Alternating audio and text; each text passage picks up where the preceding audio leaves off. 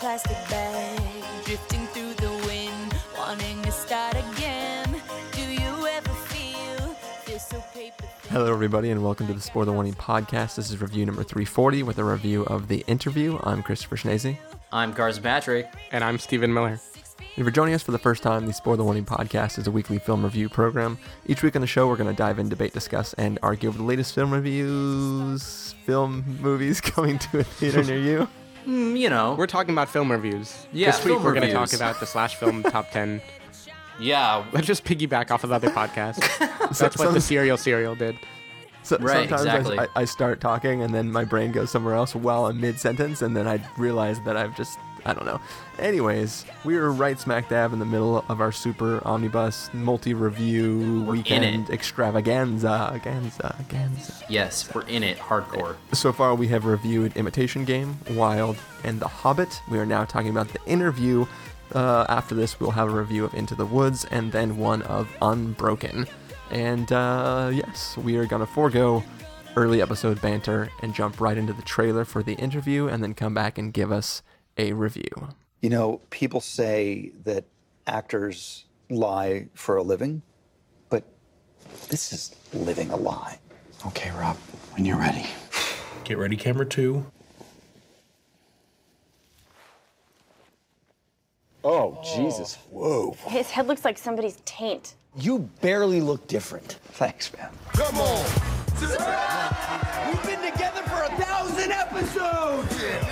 Congratulations on 1,000 hours of being a massive sellout. What do you mean? Welcome to Flavortown, bitches! Keep ruining America. You're the worst. He's peanut butter and jealous! What is there to be jealous of? They hate us because they ain't us. They don't hate us because they ain't us. They hate us because they ain't us! Stop saying that.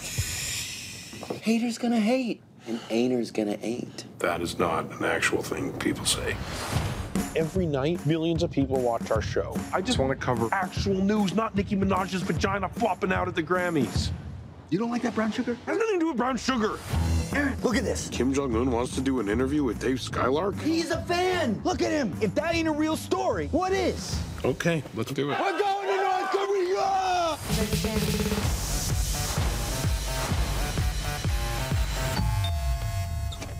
Mr. Rappaport, I'm Agent Lacey with Central Intelligence. You two are going to be in a room alone with Kim. We got the interview! The CIA would love it if you could take him out. Take him out. Like for drinks? Like to dinner? Take him out in the town? No, take him out. You want us to kill the leader of North Korea? Yes. Hello, North Korea! Preceding the interview, you will shake Kim's hand with a fatal dose of poison. It is critical that you touch nothing. I think there's a 0% chance of this working. Is it on my ass? I sat on it.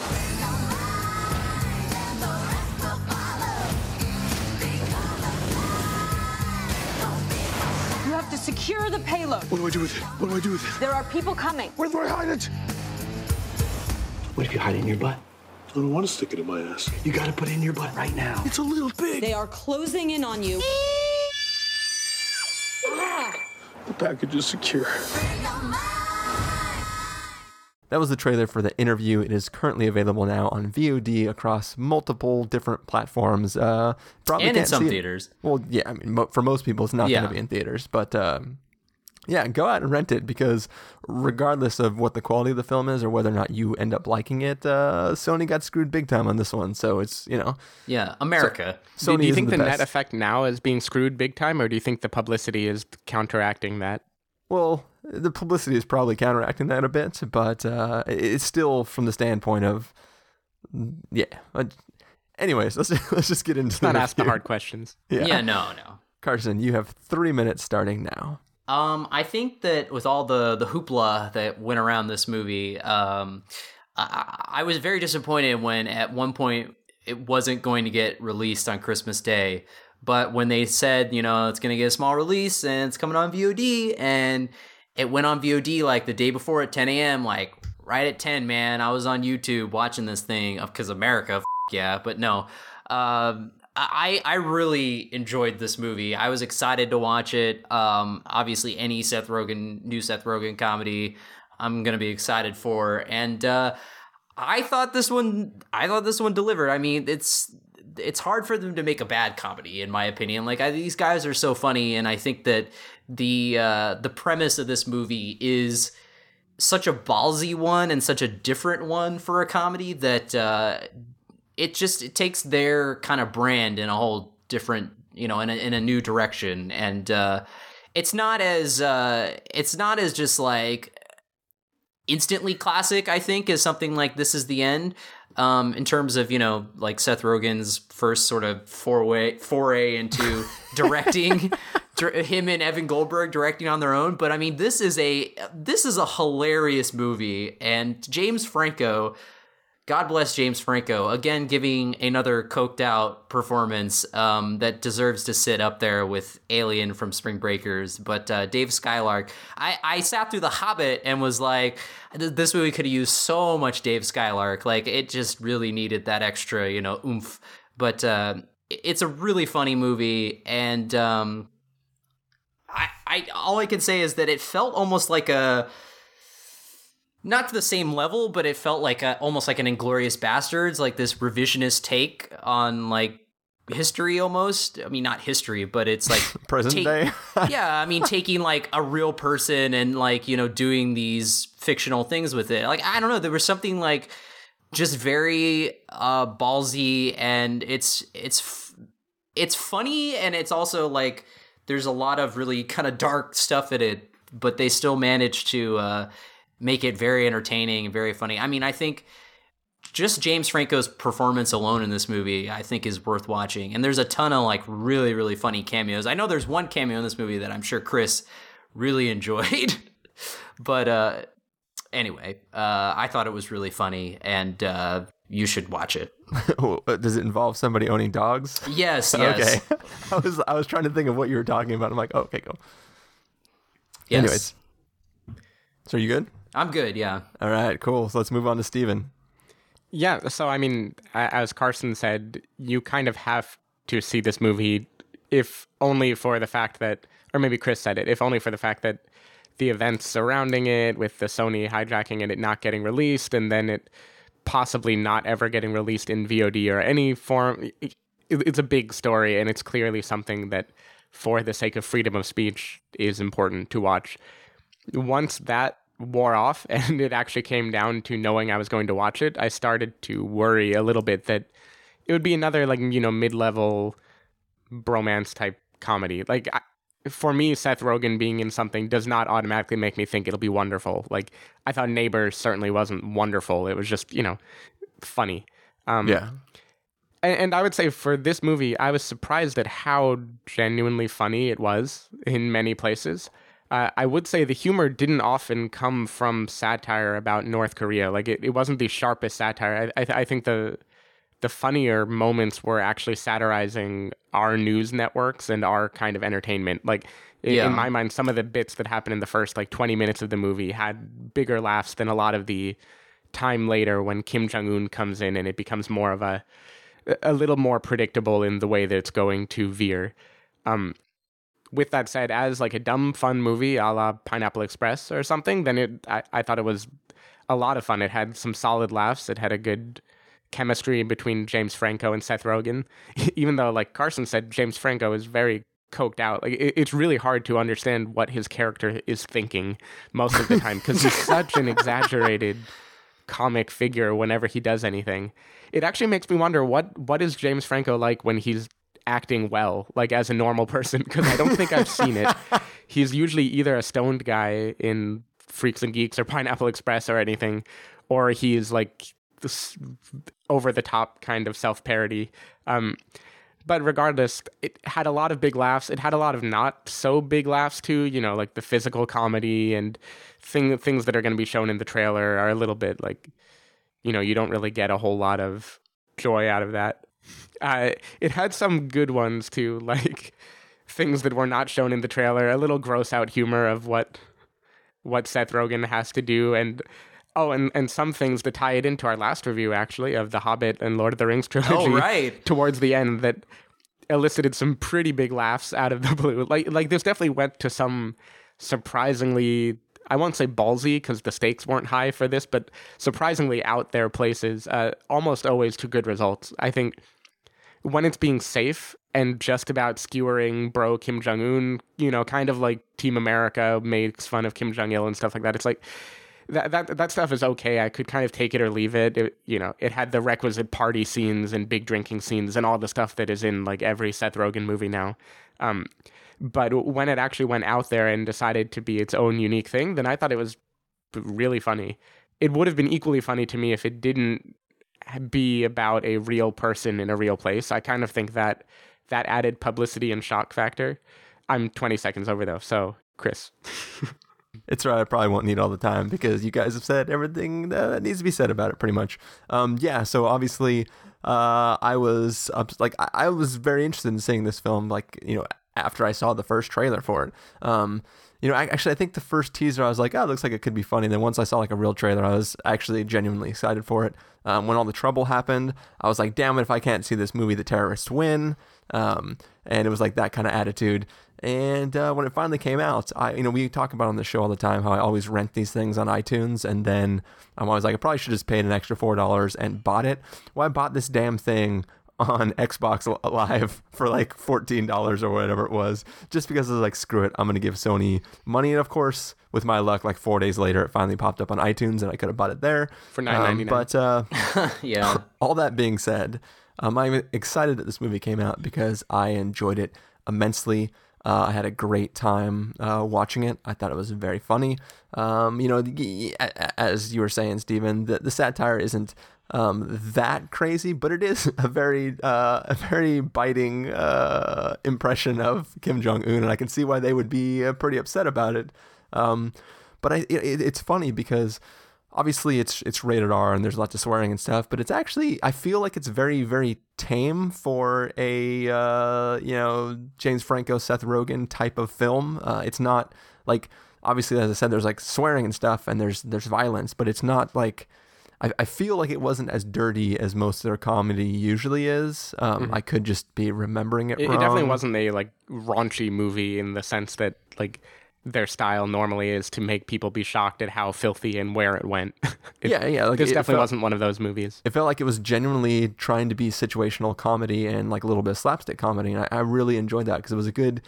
It's a nice change from just like, I'm gonna be raunchy as hell and isn't gonna be crazy. Like I'll make like a 14-year-old kid say the C word just to like be offensive. Like it was more just like, we're gonna do some comedy and have fun and make things more absurd than they are gross. And for that, I really, really enjoyed it. I'm that's it. I'll save my last couple seconds because I don't have a whole lot more to say about it. Now, the main discussion piece is, do you think after everything that surrounded it, Obama watched this movie? And I'm sure he did. What do you think Obama and his family thought of you mean Obako? Obako loves James Flacco or whatever. Yeah, James Flacco. When I was watching it, I was just thinking about the fact that it's made so many headlines and so many important people have weighed in on like the creative liberty and stuff. I wonder if they put their money where their mouth is and actually watched this. It's funny because I was gonna say, didn't Obama like specifically come out and say that Sony shouldn't have pulled it? Yeah, he did. Yeah, he talked about it explicitly. Yeah. I'm sure he watched it.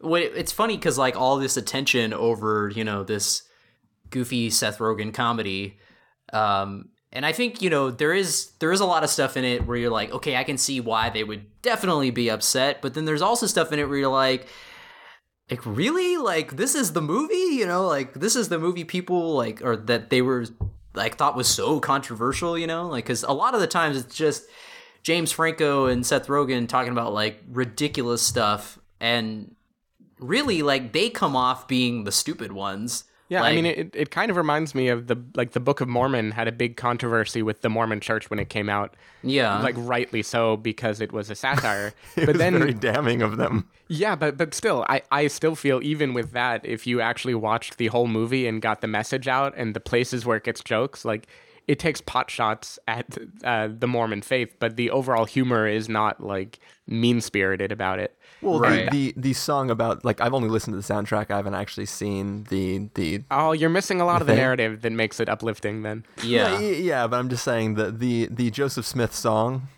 all about like the creation of Mormonism, like Yeah. Sure. that's pretty. You can't take that any other way but insulting. Wow, so the Bible is actually a trilogy, and the Book of Mormon is Return of the Jedi? I'm interested. I just mean this movie like that felt like a thing where if you were to actually watch it through, you would have points that you are insulted, but you would not see the whole film as an assault on you. Like Right. it devolves into silliness quickly enough. Yeah, Yeah. I feel you there. And I feel like, Steven, I think James Franco, I mean, come on, he's given performances in like Milk, 127 Hours. Yeah, okay, you're right. It's true. But and then also, you know, you said in interviews, Seth Rogen has said that James Franco is not a pot smoker like he is. So he's actually pretending to be high in Pineapple Express and these other stoner movies. So according to him.